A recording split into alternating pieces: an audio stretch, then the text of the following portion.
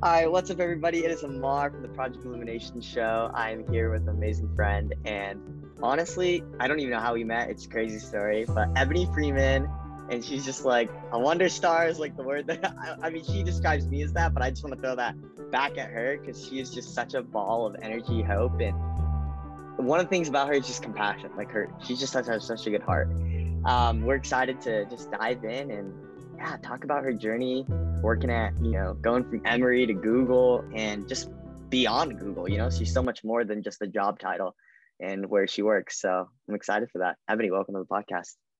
Thank you, Amar. So Ebony, I would just love to know since you were when we first met, do you want to describe that story when we first met, or do you want me to do it? Totally. So I remember I was in my first year at Google and I had a lot to prove to myself. I felt like, so I was like, and I loved accessibility. So, and then entrepreneurship. So I was like, okay, Boulder Startup Weekend, let's do it. Let's make it accessibility themed. And then I heard through the grapevine, there was this really cool guy named Amar and he was at Techstars. And I was like, oh, okay, cool, whatever. And then I don't even know, how did we connect though? I think you sent out a Google form, but I filled it out and then no one called me for 2 to 3 weeks. Like you were asking for volunteers. And then I was randomly walking through Whole Foods. I don't know why this detail is coming up, but I was randomly walking through Whole Foods and there was an ad with my friend about accessibility. And then I got a call from you. So it's just weird universe thing. And Yes. Oh my gosh, I remember that because I remember our first call. We didn't know each other, and I remember just spewing things at you, like, this is all my goals, all my mission and vision. And you were like, yeah, it makes sense. Let's go. And I was like, oh, his energy, yes, he's here for it. So then you were the volunteer, but then at first you were supposed to just be handing out cards, and I made you the manager of a bunch of volunteers, and then you became a judge for the whole event. So you just kind of climbed up really quickly there. Yeah, that was a crazy time. And the moments leading up to that event, my heart was just pounding. I was like, oh God, I'm going to Google. What am I going to do? How are we going to do this? And you just had such a beautiful heart there. All right, team, this is what we're going to do. We're just going to have fun. We're going to try to support the founders that are starting off with their ideas. And it was just such a rewarding experience for sure. I'm so happy we met. Yeah, for sure. And I remember, so I had the privilege of going to Google quite a bit after that because we just hung out for lunch and talked entrepreneurship, life. That was sweet. And then now Google's all remote, right? How has that been impactful in any way? Were Google systems set up already for that kind of stuff? Yeah, I mean, I feel like our leadership and our management were really thoughtful about how everything proceeded. I think the toughest part was not getting free food every day. I've done the math. It hurts my bank account to not get free food every day. So I'm really ready to go back to the office. Oh my gosh. Yeah, the food at Google is sweet. I remember you're just you grab whatever you want. I was like, wait, what? Especially the sandwiches and the ice cream. I was deep. So very few people know this about you, and I got the privilege of seeing it on your LinkedIn as well as you just messaged me. But you wrote a book, and yeah, I did. And you started a podcast. So tell me more about all that. Oh, Amar. Okay. Yeah, it's called Wonder Stars of the Universe. And at first, it just started as a joke with my best friend because we realized we were much funnier when we were talking to each other. When we talked, we make so many good jokes. When we talk to other people, it's not always as funny. So we started writing it down. And then eventually I realized I was writing so much that it was not just a few articles. It was really like a chapter that I just kept going. And it ended up being this really nice, cathartic, therapeutic, working through some things. And then at the end, I was like, okay, I could post it on Medium or I could sell it. And I was like, I'm going to sell it. And it hasn't blown up, but it's also been really nice because exactly what you said, people will reach out to me oh my gosh, I really liked your book, or, oh, your podcast. I didn't know that there were hard times in your life. You're so happy. I thought everything was great. And I'm like, oh no, life goes up and down, but it's been nice to connect with people through it. Wow. So you and your friend were just messing around and just decided to write one? Wow. Yeah, it was like Crazy. originally gonna be titled Leather and Velvet because I really like velvet and she really likes leather. But then we realized that might have some bad connotations in the underworld. So we were like, let's change the name entirely. So Wow, that's sweet. So, I mean, I don't know much about velvet. I just got into leatherworking a little bit through a friend. Um, do you do anything with velvet? oh my gosh, you're so cool, Lamar. Can we like put this and like let's talk about your leather work? Like, what is this about? Like, do No, you no, make no, no. cows? I made one. I made one. I tried making one little pouch to hold a coin, a special, really special coin, and it was a really cool experience. But I am not a leather worker. But I hope to get into it. I want to make my own wallets. I think that'd Ooh, be fun. I think that'd be fun. Yeah. yeah. Okay, I want to ask you more questions. I know that this is like an interview, so I don't know if I'm allowed to. So, like, do you meet the cows? Do you know their names? And No, I don't. This one's Delilah. You know.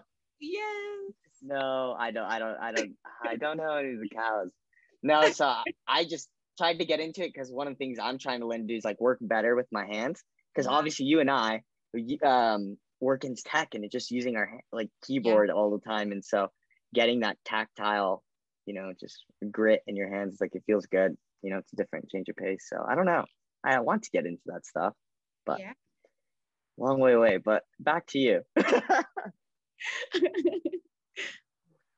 Okay, well, this is where I always leave it up for interpretation. I never know where I'm gonna get from the other person. But okay, your journey is quite astonishing to me, I would just say, because when we first met, you don't it's not evident that you are someone that is a Googler because you don't really make that the focus, you don't when people ask you what you do for work, you're like, oh, I work at a tech company. And I love that about you because you're not making it, centered on this just big brand. You're focusing on the human aspect of like, I'm just a person, right? How so let's work our way towards that, like how you've learned to do that. But I would just love to know, like, how did you start? Like, how did you you're at Emory, like how did you get into Emory? And like was a career in tech something you for sure knew like that was it? Ooh, oh my gosh, that's like a deep question. Okay, so starting from the beginning, Emory was it was a perfect school for me, but I ended up going there almost by accident because I was for sure I was going to go to UCal Berkeley or at least somewhere across the entire country because I'm from Okay. Georgia. So I was like, I don't want to stay here. I have to leave. But I ended up that oh my gosh, what happened? Yeah, my mom was like, Ebony, let's just check out the campus. And I was like, all right, I have nothing else to do this Saturday. And the flowers were so beautiful. Like, in the smell of the flowers, it Mm, envelops you. And then, like, people were smiling and they looked happy with their life. And I was like, oh my gosh, what is this magical place? And then she bought me a t shirt, and I love t shirts. So then I ended up going Emory. that's it. Yeah, I mean, it was a really nice t-shirt. You should check. Like our color of blue is a really nice blue. Huh. All right, send me the link. Send me the link. I have a very similar story. I didn't want to go to state school. I wanted to go somewhere. I want to go to USC for film. And not a Ooh, lot of people know that. But I wanted to go to USC and then didn't go to USC and then went to see Boulder for a tour one day. And I just sat there going, I guess I'll do it. I'll try. I'll check it out. Boulder was sweet, but yeah. Okay, so you studied business. You know, I still don't know though. How like was it business like right away, or did you switch around? yeah. So I came in strongly economics, and then my first day I was like, I think I want to be a chemical engineer. So then I switched all my classes to focus more on science. And then my first chemistry class, like I remember, I loved learning the theory, but the practice was really tough for me. And even now, I still love reading hard sci-fi or anything they're like getting into deep physics. I'm like, yes, give me more. But if you like throw me in a lab, I'll just be like, eh. So then I moved out of the sciences and into, or the hard sciences and anthropology, and then from anthropology to interdisciplinary studies to like, I don't know if I'm going to graduate. I think I might just go be a yoga teacher. And then my mom was like, sure, me. Totally. And like, I love that my parents didn't question me. Neither of them were pressing me. They were just like, yeah, go try it. And I was like, they're too calm about this. So then I decided to like keep going to school. And then I ended up going to business school because I was like, I like it when things are efficient and things, I know where things are headed. And I still like interdisciplinary things. So, and I felt like business combines so many elements of the quantitative, qualitative, and the human experience. Whoa. So I definitely hear you on the efficiency side, but I love that your parents didn't question you. But like, that's where I want to like. I know that like you can focus. Someone could sit here and like this is not a business podcast, everyone. But so, like the fact that you had supportive parents is so sweet because I think that allows anyone, in that journey, like the journeying, exploring stage, just having that assurance of like the people that you care about and that care deeply about you. They're just like, go try.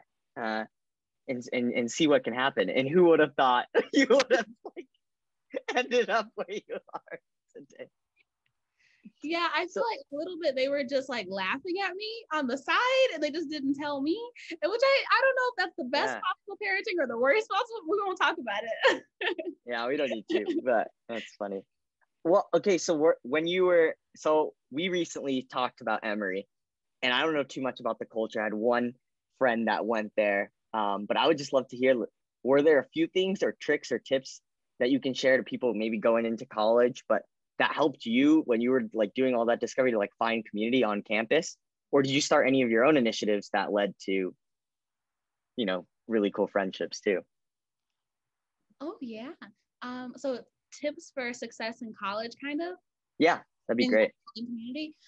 Yeah, so I'd say for building community, freshman year, take it like don't try and be too cool. I feel like I saw people who were trying to be super cool, and I was like the complete opposite. Everyone's like, you know what? She's not cool, and she owns it. Like that was my entire thing. So like I'd come up to someone, I'd be like, oh my gosh, I love your shirt. Want to go shopping with me? And like 70% of the time, I'm like, oh no, Ebony, I don't know you. I'm gonna leave now. But like that 30%, some of them I still hang out with. So just like be completely yourself, and also like some of my favorite clubs were jujitsu, which I had never done. I had done karate when I was 5, and then I had stopped until college, and that's the next time I did martial arts. And then I also really like science, art, wonder, which like I said, I mentioned I like science, but not the practical part. So this was a bunch of people who practiced the practical part, and I was like, let's see how it goes. So I think it was just like open and curiosity about anything and everything, and just a receptive spirit to whatever life had to offer you on campus. You did jiu-jitsu? I loved it. I remember one time this guy, he was so like nice and kind and everything. And then he slapped me in the face with his foot during one of our rolls. His foot went across my face so hard. But then after that, I knew I was tough enough to handle anything. Like ever since then, anytime I have a really bad moment, I just remember that time a dude who like looked like such a nice Amar, you look like a nice guy too. Don't hit me with your foot. Like anytime I'm like and now I'm always just like on the ready. Like anything can happen any moment. Oh my gosh, that's intense. But that, I mean, I'm glad that it taught you that, and you can look back on it. That's intense. Okay, I know we have been in a lot of social circles that have like overlapped, but so you made it through Emory, you're telling people, hey, do you want to go shopping with me? I mean, then you get slapped in the foot with like by jiu-jitsu training. And science, art, wonder, you're tapping into curiosity. And I this is where I'm like always been curious. Where did the desire to like learn more about accessibility come from? I mean, obviously accessibility is a huge issue in the world, but business to me just seems very isolated from that topic. So how were you exposed to that? Yeah, totally. Well, I have it's a sad joke. Like my body's been trying to kill me since I was born. So like I had asthma, eczema, and then I was diagnosed with lupus at 16 and fibromyalgia at like 22. So I've just had a lot of disabilities across my life. And freshman year of college, I actually woke up one day and like my legs wouldn't work because I had so many musculoskeletal challenges. And I think that day still kind of sticks with me because I remember I was rushing to class, or I was thinking about rushing to class and I literally couldn't get up. And it was this moment of you can have all these plans for your life, but without the ability to fulfill them, you're just kind of sitting there, or, you're kind of sitting in what can be angst or sadness. And so I feel like accessibility came to me through not only my personal experience, but just that realization that, the next day I was able to walk again, thank God and everything. But nonetheless, there are people who Wow. wake up the next day and they still can't walk. And we Mhm. have this world that's built for the normal person and the average person, but no one's normal and no one's average. So if I can work in accessibility and make it so anyone who's waking up one day with something gone or something there that wasn't there before, they know they can still live a fulfilling life and that people are there to support them. Wow. I mean, I think you answered the legacy question. But Ebony, that's insane. I did not know that.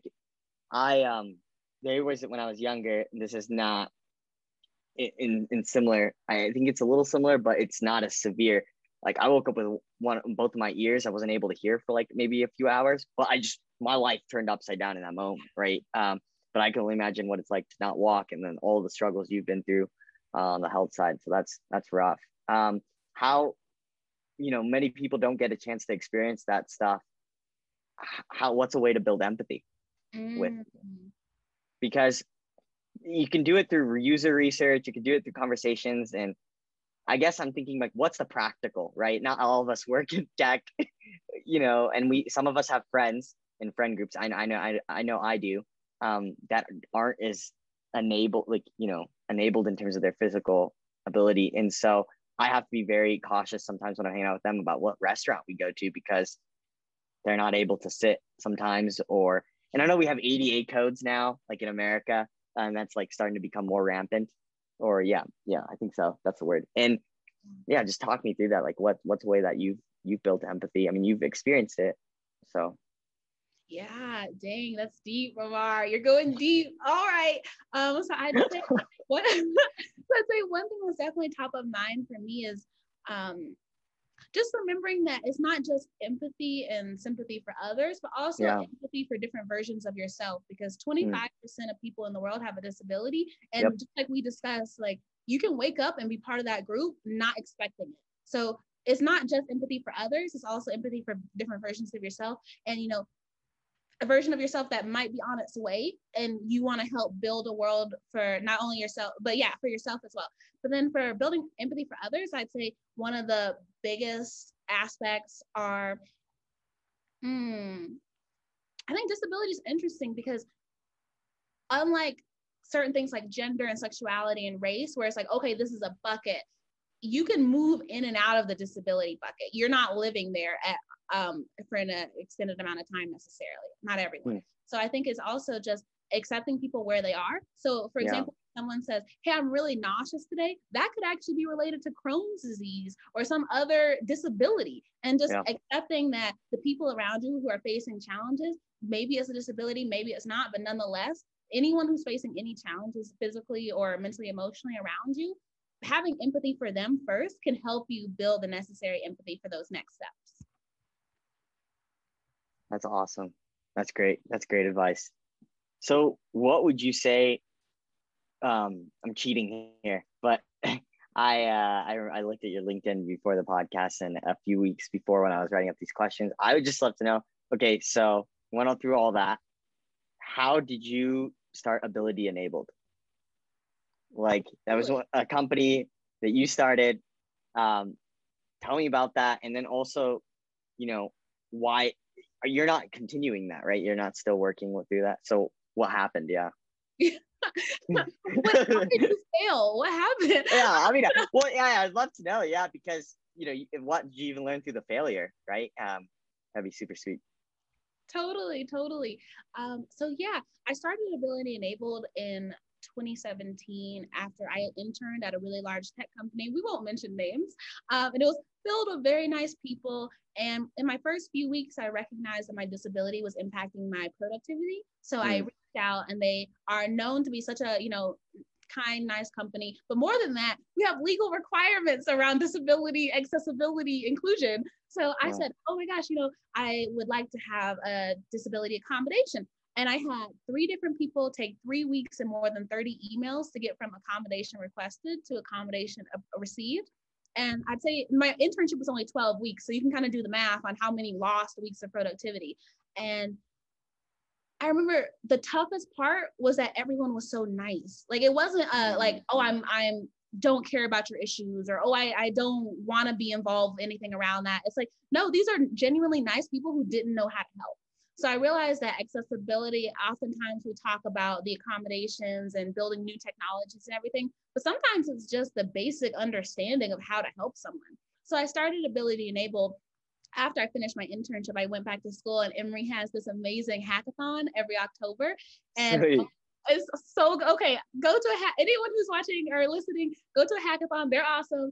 And I went to that hackathon, and they were like, okay, you need a team to come in with. And I just started again. I just went around campus, and I saw this my favorite, one of my favorite humans on the earth. Her name's Jauhan Amanda Lee. She's an investment banking analyst at Jefferies right now in New York. But I saw her just standing at the lunch counter, and she looked like a professor. And I thought, oh, a professor could maybe help me with my solution. And so I walked up to her, and I was like, hi, my name's Ebony. And she was like she just like, it was like very quiet, didn't really give any energy. And I was like, what's your name? And like I forced her to talk with me a little bit. And then at the end, I was like, so what do you teach? And she was like, I'm a freshman. And I was like, oh my gosh. And so I knew her energy was so serious. I was like, I need someone like that to balance out my hype. And she ended up being my one of my co-founders, and we started Ability Enabled, which was aiming to create more inclusive working environments for people with disabilities through a software as a service product that allowed for the discovery, request, and distribution of disability accommodations. And we did the schematics. We actually won some hackathon competitions, some pitch competitions, got some grants. It was a good time. Wow. And we started to build the product, but over time we realized that, and this is one of those challenging bits where I completely recognized I didn't have the seal the deal sales skills that I needed. Mm. Also, there's a lot of people who say they're interested in accessibility, but when it's time to write a check, they're like, we just don't have it in the budget this quarter. And I come back next quarter, we don't have it in the budget this quarter either. And you start to hear that enough times that you realize that until someone has a forcing function requiring them, they're not necessarily going to not everyone's going to necessarily take that step. So we pivoted to move towards creating a guidebook for industry specialists, not only in HR, but also product managers and legal specialists and accountants, anyone in the company who wants to make the world a better place. And so we're able to distribute it. And now a lot of more people know about accessibility from the business side. And yeah, it's a good time. That's awesome. Well, I mean, it sounds that you kind of shifted into a more scalable model, right? With the books, and people, it's self-service more because it's people who actually care that are already working in places that, you know what, this is a guide I can purchase and I can use to actually make change here. It's funny you brought up when push comes to shove, or like the money stuff. I feel that's very similar when it comes to diversity, equity, and inclusion. Like a lot of those committees and companies say they want to, at least, in the limited experience I have. And then when it comes time to like put resources behind it, it's just very drag feet. So did that impact your team? Like when you were, I'm sure that you guys are, scrappy, and you're like saying, all right, guys, I'm going to go get a grant, or I'm going to go get this check on Friday. And then you don't come back with that check. Did that impact your team's morale in any way? Yeah, Amar, the toughest questions. Okay, yeah. So I think momentum was definitely a huge part of making sure my team kept morale up. I think that was also where I began to understand my different strength and weakness areas. And I did I did 8 SWOT analysis in 8 weeks. Like, it was a lot. SWOT stands for strength, weakness, opportunity, threat analysis. And I just kept trying to better understand how I could be the best leader possible through challenging times. And I think that's why now I love a good crisis. Like, I don't, we don't try and start them, but when it happens, I'm more calm, and I like being the level-headed person in a group. And so it's helped me also in my work, my full-time work at Google as well. But then also, because exactly what you said, there were so many days where I had to come back saying, like, I remember we applied for Y Combinator and we didn't get it. And that's a really big accelerator. And then they told us, like, go ahead and apply again. I was like, I felt so demoralized. It was like, I don't know if I want to apply again. But I think having to deal with that rejection regularly, it just made me so much stronger. And now I mentor startup founders at CU Boulder's Venture Partners program, and I'm able to help those founders so much more than if I had just been like in this bubble saying, oh my gosh, the world was against me. There, I did everything perfect. It was just everyone else who was wrong. It was like, no, there were so many things that I learned that I could have done better, and I can help others avoid those same mistakes. That's awesome. Well, I think to sum up what you just said is you develop resilience. And this is like one of the like early mistakes I see a lot of founders make is that they don't have time in the space. I mean, I'm even struggling with that. Like I have like a few things already falling apart in my own world. I'm just going to give up. But it's funny because I'm the one that's sometimes, in the position of mentoring other founders, and maybe they've only spent a year or two, and I'm going, that's not enough time of failure, and when you get rejected, it's hard, especially from accelerators. I've been on both sides. I've been on the applicant side and I've been on the other side of the table. So I totally understand the emotions around that. So I think we focused a lot on like the professional and like how you've gotten there. Like, let's like have a little fun, like to see the playful side. And so I just want to ask is, obviously doing a ton of work in accessibility. What would you say? And I'll ask everyone this, but like, what would you say is your current art? And it doesn't have to be a traditional art, maybe if it's not painting or drawing or dancing, it's okay. How would you answer that? Ooh. My quarantine art was definitely baking. I got a little excessive. I started with bread, and then I moved to banana bread. Then I started making some very industrious pies, and it just went a little off the rails there. Now I still really enjoy cooking and learning how to use different spices, especially because I think both of us have very diverse friend groups, so totally from all over. So like anytime I find out, like one of my friends will be like, oh, my mom always uses this spice, I'm like, okay, spell it for me, I'm gonna go find it. And then I use it the first time and it's terrible, it's disgusting, I have to throw it away immediately. But the second time it's a little better, and I just kind of learn how to cook global cuisines. That's awesome. When you said industrious pies, like what is an example of an industrious pie? Okay, so I had too much time on a Saturday, and I made this like apple pie from the New York Times, and it required like 3 hours of cutting apples. Because I'm old school. I don't like anything that's not like a knife, a spoon, or a fork. Like I don't want to get too crazy with it. So I like cut apples individually, and then I submitted it to a competition at work, and I ended up winning the baking competition for Boulder Googlers. So that was pretty cool. But it was a little exciting. Like, and then people were like, "Oh my gosh, how much time that take?" And I was like, 5 hours. And they were like, "Oh yeah, you should have won." I guess, yeah, no, I was not that deep. And I was like, "Oh." That's crazy. Wow. I mean, I've never done any baking in my life. It's something that I've always would have loved to have done. But I think again, back to, it's just so manual, right? You have to be patient. You have to use your hands to knead the dough. I'm making up stuff for words right now, but you have to go through that process. I think the one thing I've baked ever was a frozen pizza. Like that was lit. That's it. I have never baked anything in my life. Oh my goodness. Okay, so I'm really decent at teaching people how to make challah bread, which is like a Jewish ceremonial bread. So if you ever want to come over and make challah, like, come on, dude, we can do it. We can get you out of I love that. And like into like bread.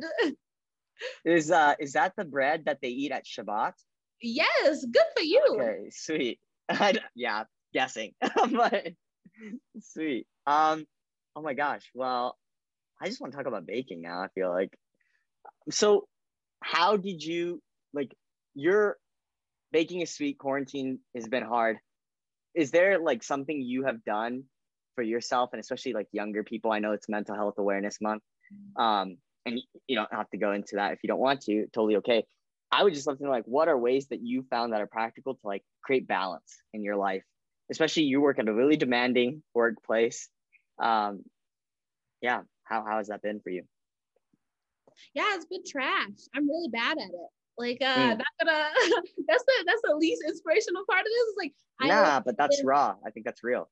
Yeah, like I've been working at it for 24 years and I've not succeeded yet. Like I'm kind of a 0-1 kind of person where I go hard for 95% of the time. I give 105% of my effort, and then I go into a vegetative state, and like I just lay in my bed for 48 hours or so, and it's nice, but it's not sustainable, and I'm aware of that. And I think it's one of those things where a willingness to change versus a want to change. Like I want to change, but I don't know if I have the willingness to make the necessary changes in my life. So that if anyone has tips, email Amar and he'll pass them along. I would love to do that. Yeah. Well, okay, so you said trash, and that's like a really honest answer. I appreciate you saying that. What what do you think has been like the common trend there for you? You said, yeah, just love to know that. Why do you think it's trash? I think it's definitely a mix of nature and nurture. Like there's definitely the hustle grind culture of, in general, millennials, but also specifically people of color and people who, are always like, let's strive for the next class up. And it's like, I don't know if you've seen the movie Snowpiercer.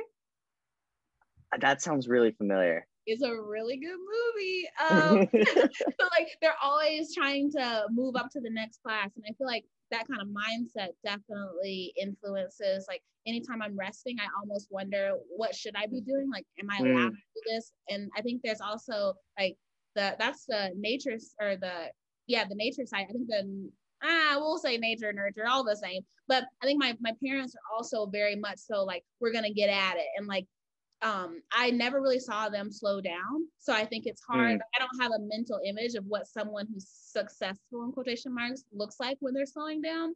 And especially since our culture, we're in mental health awareness month, but nonetheless, we still see the Instagram posts and the Facebook likes for, oh my gosh, I just worked 46 hours straight. And I think I am still trying to fight against all these different elements. And I don't know if I'm winning the battle yet, but I'm aware that the battle is happening, which I think is progress, because in the past I don't know if I was aware it was even there.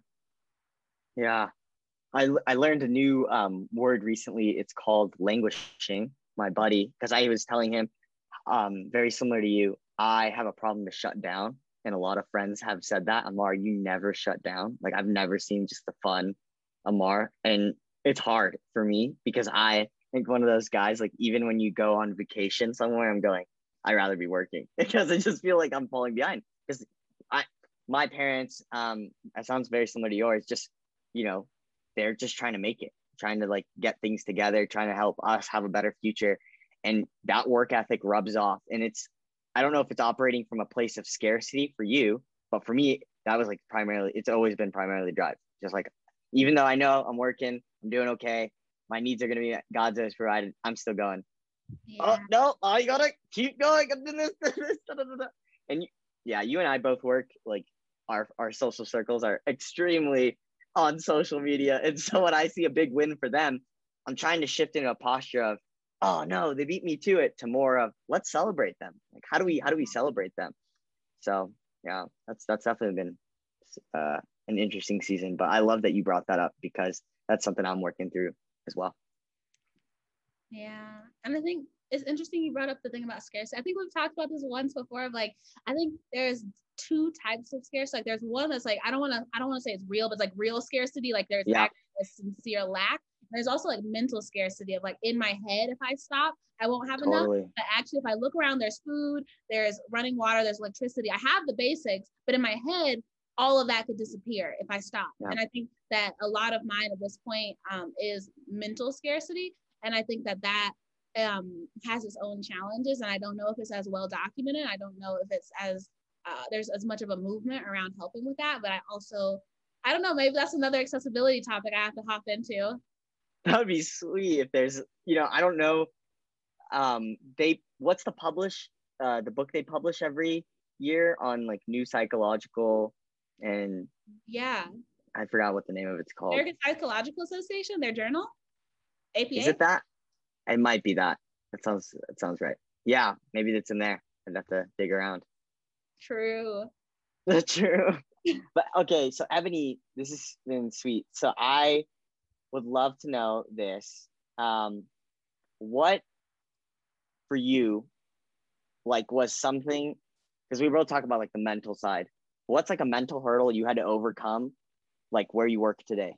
Um, like, did you ever have imposter syndrome kind of going into this like place, or did you just from day one, I earned it, I got it, I'm good? Like, was it like, did it feel like that for you? Yeah, no, I think imposter syndrome is super interesting. I think it's totally valid and it definitely happens for a lot of Mm, people, but I'd say I've never had it at work. And I think, unfortunately, sometimes, like anytime women of color, specifically Black women, have trouble, they're just like, sure. oh, you must have imposters. And I'm like, Wow. that's not the only thing that exists in the world. And I think more than anything, probably a bigger mental hurdle that I faced was separating my value as a human from my value as a worker bee. And I Mm, think there are mm, times where, even though I recognized I was a cog in the wheel, I wanted to help the wheel spin as fast as it could. So I put yep. in more hours, and I think for quite a while I was hourly. So like every additional hour actually meant more for my paycheck. So I was like, oh my gosh, if I just work more and more and more, I'll have more money and then I'll have more happiness. And it's like those two are not equated. Just like working more doesn't equate to being a better person. So just really truly drawing that line. I think, unfortunately, God works in mysterious ways, but I had Yeah, a it really does. bad car accident. Yeah. So hallelujah. But I had a really bad car accident last September, and it was so bad that it took me out of work for a long time. And I've Wow. never, like, since the summer between, I want to say, second grade and third grade, every single summer since then I've worked. So like that's like my life has been school work, and then work. So I literally haven't taken a break since I was like a child. And so it was terrifying. I was like, who am I without my job? And that's a scary thing Yeah. when you actually take the time to ask that. And I don't know if I have the full answer yet, but like meditation and mindfulness practices and those kind of things are helping me define who I actually am versus who I'm told I should be. Yeah. And I think you and I talked about this. It's that that journey of doing that. It's a decade long process. It's a process. It's not, hey, in 2 months you go to some meditation camp and I'm good to go. Like separating your workplace from your identity and your inherent value is just it takes so much time to cultivate that. I want to hone on something you said. You said you've been working since second grade. What does that mean? Like a lemonade stand or like literally a job like helping with family? Oh, LOL. So okay, it's like so I've been doing like summer reading and math camps, and then I did Oh summer wow. school, and then I did internships in high school, and then I did internships in college, and now I work and I do projects and all this other side stuff. Oh, I don't know. I wouldn't say sad, but you have a really strong work ethic. What? Okay, for people, for young people, right? Youth, like they're dead set. They're like, I want to get into Facebook or Twitter or Google, and I'm sure a lot of your interactions with the younger, are like, Ebony, how did you do that? How did you get there? And I would love to like touch on that. What would you say though is alternatives to that journey? Um, because I think it's awesome to like focus on the spotlight. Like you, and I've heard this story, and I'm excited for you to share a little bit on like how you got there. But just the reality of it is, probability, statistically wise, there's so many people. There's such a large volume of people applying to these big firms that the odds are you're not going to get in. I'm not trying to be a dream crusher right now, but like what are some cool alternatives that you've even heard of, or you like you started your own company? Like, yeah, I'd love for you to just riff on that. Oh, I love that question. Okay, so yeah, no, I think entrepreneurship is one of the best pathways to finding success from your own heart, because the whole time you're having to like, honestly, a lot of time I was redefining success. So it's like Hmm. and accepting failure and deciding who you are and who you want to be and who you want to be around. Because when you're an entrepreneur, and especially when you're the CEO, go for CEOs, you get to decide who's on your team. And like, yeah, there's tough moments. Like I remember the first time I had to fire someone, I literally, like, I cried beforehand, I Oh cried my after, gosh. but it was like, but nonetheless, it's like you get to own what your circle looks like more so than I feel like sometimes in other facets of life. So entrepreneurship is a great option. I also encourage people, there's a ton of international grants and, there's a lot of programs. And I remember, I'll find the name, but there's a big VC out in Silicon Valley who literally, and if you show that you got accepted to a college and you're choosing still to go to entrepreneur, like the entrepreneurial route, they'll fund you for like 2 to 3 years. And like, yeah, and it's pretty awesome. And I almost did it. That's the one thing my parents were like, no, Ebony, you're getting your degree. And I was like, okay, all right. But so there's like entrepreneurship for one. And then I I really respect the academia route, especially for people from disenfranchised or minority groups and underrepresented groups. Because like I have a friend who is Hispanic from Honduras, and she works in biogenetics research, and she's the only Hispanic. Like when she goes to conferences, she's like usually the only Hispanic woman and one of the only Hispanic people for miles in the conference. And when she speaks, it adds such a different flavor and perspective. And it's just not there at this point in academia. Like we talk about it, but at the end of the day, a lot of our stuff is based on research. And if our researchers only look one way, but our research has to go to everybody, there's a disconnect there. And I think there's a lot of people who have the talent, who are pursuing these big tech jobs, who could fill those gaps and make it a better world for all of us in a much more immediate way. I think that's probably the way. I think that's where the future of work recruiting is probably headed, because people are starting to realize that there's all these other gaps. Because I don't know if you read, and I could be butchering the author's name. This is so bad because she's a big deal, but I think was it Sheryl Sandberg? Is that who it is? Yeah. Okay. Yeah. She wrote a book. It was like the gig economy, like the gig economy, passion economy, shared economy, something like that. I've never read it. It's on my list of many books, but I think because we've shifted from gig to passion, and we're eventually gonna keep shifting, it's revealing all these different voids, like in cultural roles.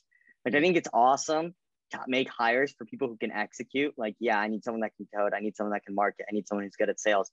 But then there's this completely other side of the coin, which is just I need people who can like be resilient in chaos. I need people that can help create fun events for the team to de-stress. I need someone that can engage with customers in a really beautiful way that is not salesy, not support way, but just someone that's just there along with them on the journey. I don't know what that word, what that role would be, but that is so huge. And I think that's where future work recruiting is going to head to, like more of the emotional intelligence assessment side, because it's so focused on skills. Like, hey, in your interview, let's see what you can do this, or like, tell me about why you want to work here. It's like, I need a job. So like, I don't even know why you're asking me that question, but it's, I think it's along the line. So that's super sweet that you touched on that.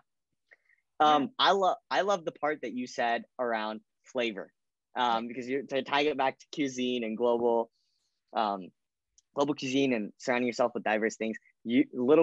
Very few people would know this, but you're the new art commissioner in Boulder. And just talk to me about how that experience has been. What have you been exposed to? You recently went to an art walk. What is that? And then just how that journey, how that role has been for you. Oh yeah. Amar, you're so funny. Also, okay, so totally to that. And then the one other thing I would add to the conversation before is, exactly what you mentioned about the skills focus. I feel like I so much resonate with what you said, particularly because of the different ways that we're maneuvering on a global scale. Like, for example, the very large consulting company called McKinsey, they are actually, I remember back in 2018, they were running, I believe it was a pilot at that time, a pilot program with Singapore public schools to teach them specific skills based on McKinsey research. And I'm like, that's terrifying. Like, I want our kids to learn about philosophy. I want them to learn about, ethics, sustainability, but probably, I don't know McKinsey's curriculum, but I have to guess that it probably was more like database and, software engineering. Those things are critical, but I don't know. It's a scary world when we only think about skills and we'd stop thinking about heart and soul. So that's just something that I noticed when I was in Singapore that terrified me. But great I do like Singapore and I do like McKinsey, but I just had to throw that out there. That was terrifying. But it's funny now let's pause on the question we were going to go to. But it's funny you brought up McKinsey, because the future of work study was the one that was published by McKinsey that I read, that I was basing this entire conversation on. So that's funny that you're saying, oh, there's just some weird clones being made or something. We're like turning kids into robots. Oh, that's controversial. Uh, I don't know. What I think maybe I jumped this part. I guess I did say that we would tell the listeners a little bit about just some tips on how you got into Google. What would you say, like a few that, not like the ones that you can Google on Google, like what are some that really helped you that were just uncommon? Yeah. So I guess I can go a little bit into I totally forgot your question earlier. Like, how did you get, like, I talked about Emory, and then I like completely skipped the part about Google. But yeah. I think it's great that we forgot about it, because that just it mirrors who you are in person. Like, you don't talk about it. It's sweet. I love it. Yeah. But so to just kind of answer your question in the story, I remember my freshman year. Yeah, I think it was my freshman year, or my freshman year, sophomore year of college. A Google Recruiter was coming on campus, and I remember just thinking I really liked their colors, and I wasn't even necessarily interested in working in tech. I was like, I like a company that has color, and like, so I was like, oh, I'll go to their info session, and everyone else wore jeans and t-shirts, and I wore like my best little business girl suit with her little briefcase. It was adorable. And as soon as I walked in, I was horrified. I was like, oh my gosh, I'm way overdressed. I'm disgusting. Let me leave. But unfortunately, they started, so I couldn't leave. And then after this info session, the recruiter came up to me and said, you're the only person who dressed up. Put time on my calendar. Here's my card. I want to actually talk to you. And I remember that was shocking. And I think the tip there is be yourself. Like, I overdress. It's a thing. Do it if it's you. And then also don't be afraid to put your best foot forward, and don't be afraid to play it too cool. I think she respected the fact that I respected the opportunity. And then moving forward, she told me about different programs I could apply to. And I'd say another big part of getting into Google was being willing to work really hard, and being willing to say what's actually on your mind as opposed to what you think they want to hear. Because I'd say that a lot of Google interviewers and a lot of Google recruiters are really smart people, and so they can smell BS from afar. So and I did a ton of research on people. I feel like that was a big thing, is I'd creep on people's LinkedIn, their Twitter, their Facebook, their grandma's post in the newspaper from 1947. I looked at it and I know what grandma's into, and like I'd have that information. I came in really confident into every conversation because I really knew my subject.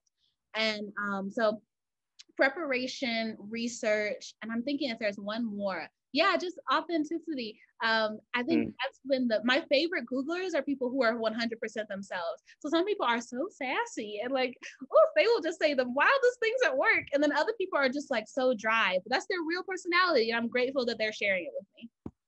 That's awesome. I love the part that you shared on just both. They all tie really well together, because it's important to know your subject. I mean, you shouldn't take an opportunity when you have the chance to meet with a recruiter lightly, because you might strike them as the person that they've just been looking for. But if you don't put any effort into yourself or learning anything about them outside of just the company, like hierarchy, or just like, the mission of the company, it's surface level. That relationship's so surface level. And so by you dressing up, standing out from the crowd, researching your subject and looking on Twitter, and then just being being willing to, I'm just going to speak or say I don't know here, because rather than BS them, because that just shows that you are okay with not knowing everything, that's awesome. That's sweet. But yeah, talk to us just real quick, because I know we're limited on time. Just, yeah, how's the art commissioner world been? Like, what is that? How did you get that? And yeah. Yeah, totally. It's been really exciting. I really enjoy serving my city in this way. I remember the first time I volunteered, I think I was 7, and my grandpa took me to Habitat for Humanity. He put a hammer in my hand, and I was like, Grandpa, wow, what's this? And he was like, don't worry about it. Follow everyone else. My grandpa's real chill. So like ever since I've like been very young, I really have a heart for service. So it's been really exciting to serve my city in this way. And it's been really gratifying getting to know more artists in the community, because I feel like certain artists and art communities have been underserved, not only at the local level, but at the federal level, because they're just not considered artists. So for example, magazine producers and editors of online blogs and newsletters, they're not always included in the grant proposals and the outreach for different programs. And I feel like as a person, like I'm an author and I've written both nonfiction and fiction. And, both of those are considered art projects, but I'm also a full-time Googler and a Black woman in Boulder, and like all those different things layer onto each other. And I'm not exactly who they would be outreach to. So that's a big thing for me, is making sure I'm reaching out to anyone who maybe doesn't feel as served or doesn't feel as included, and just making it as accessible as possible to everyone in Boulder. That's awesome. Yeah, and you're doing an amazing job of that. I mean, we were just briefly sitting the other day in front of the library, and we were conversing with one of my friends, and you just said, apply for the grant. I'm just sitting there going, what? Wait, what? Like, you don't often get when you're meeting with people who are in our city chamber, you hear them saying talking about opportunities. I don't know why it doesn't come up. I don't know if there's like a barrier there, but I just love that you're transparent about it and just, let's do it. Like, it's sweet. So, this is my last question. And I would just love to know, you touched on legacy already. If you want to answer it, you can. But what's the legacy you want to leave with those around you? Yeah, that'd be sweet. Yeah, totally. Oh, Mar, you did such a good job. Okay, so I think the legacy I'd love to leave for the people around me is the importance of time. So, like, for example, today I was supposed to meet with someone, and they asked to push it back. They changed the location, and then they asked to push it back by 30 minutes, and it was a 30-minute meeting. And I was like, no, we can't do that. Like I literally have other things. And I think sometimes it's not even people being disrespectful of time necessarily, but just not valuing it as much as we should. And none of us know if we're going to wake up tomorrow. This could be everyone's last. Also, the dinosaurs left. They didn't know what was going to happen the next day. Like, honestly, anything could happen. So I think it's just really respecting your own time, respecting my time, and just sharing that the legacy of, I value my time, I value your time, and I value the time we have together. So let's make the most of it. That's sweet. I love that. That's just powerful, because I think so many of us, we take for granted when someone reaches out and just says, let's grab coffee, or, they're just minor things, right? Or even 15 minutes to catch up over Zoom, and you show up 6 minutes late or something. Someone's carving out part of their day. Time is so limited. And then even just the gesture of going to coffee, like there's such a power in meeting with people and not being distracted by these little things in our pockets all the time, to be fully, in the zone. And I can have like 20 tabs open right now. I like shut down Slack. I shut down everything. I was like, I just gotta like focus on Ebony, her story, and try to like learn who she is. And so, yeah, it's been a privilege. And I think that's a sweet answer to that question. Oh, yay. I can't wait to see you again, Lamar. Likewise. Well, thanks for being on the podcast. And Ebony, I'm excited to see what life change comes out of this. Yes, thank you. Oh, one thing, if anyone wants to learn even more about my journey, please check out bit.ly/Wonderstars book. And that's bit.ly Wonderstars book. That's where you can find my book on Amazon. Yay! Yes, 100%. And go do that. And is there any other social media, LinkedIn, like where people can support you or even connect with you if they want to like follow up? Yeah, if you just want to find me on LinkedIn, I'm linkedin.com/Ebony Freeman. So I literally just put my name, trying to be straightforward. And then if you just look up Wonder Stars of the Universe Ebony, you'll find more of my content floating around the internet. Amazing. Sweet. Go connect with her. She's awesome. Thank you so much. Have an awesome one. Peace. Thank you.